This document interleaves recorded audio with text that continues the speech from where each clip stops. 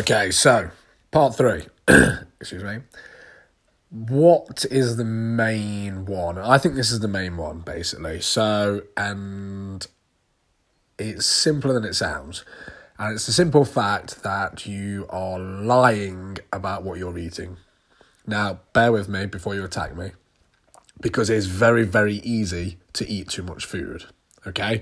Simple fact of the matter is that we suck at tracking food. You know, people forget what they eat, you know.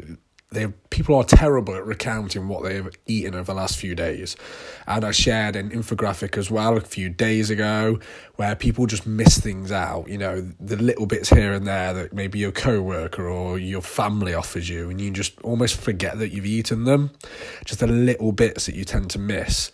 And then, you know, add on top of that the food labels aren't always correct.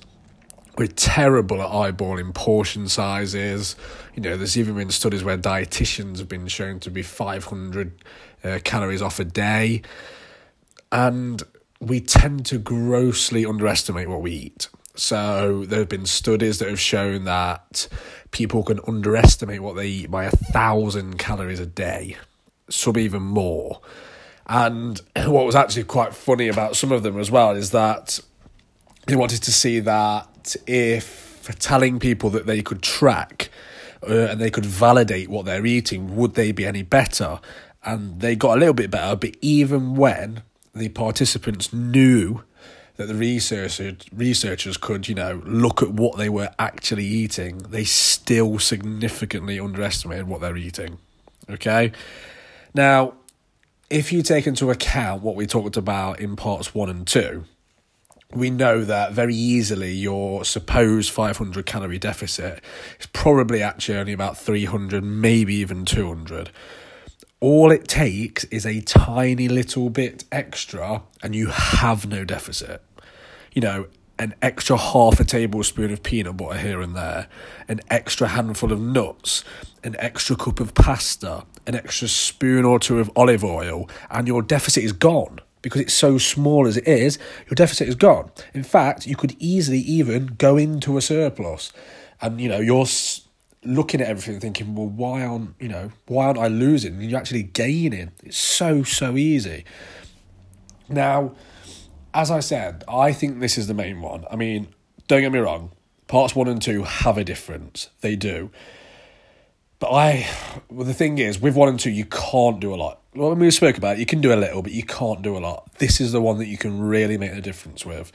And I also think that a lot of people blame the stuff that in parts 1 and 2, specifically things like water retention, hormones, and yes, as I said, they make a difference, not as much as people think. But I think the simple fact of the matter is that for most people, you're just eating too much food. Yeah, you know, that's it. And like I said, this is the one that you can really make a difference with as well. So if you're really struggling and you seem to have done everything else, I would highly, highly recommend that you take a food diary for a few days and you be extremely and brutally honest with yourself.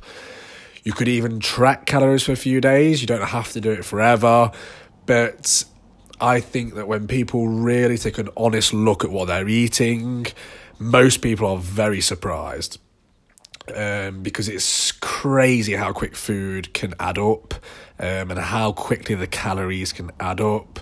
And like I say, we just suck. We know most people have no idea what a portion looks like. And when you show them, they are genuinely shocked.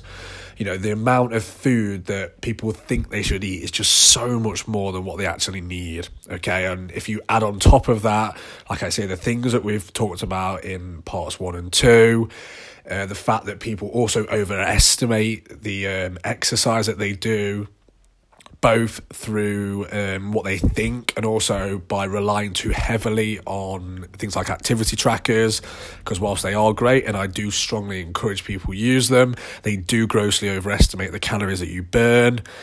And all of this just adds up to the fact that you're just not going to see any results. Okay, so hopefully you got some value from that, guys. And that's the video to round up this 3-part series.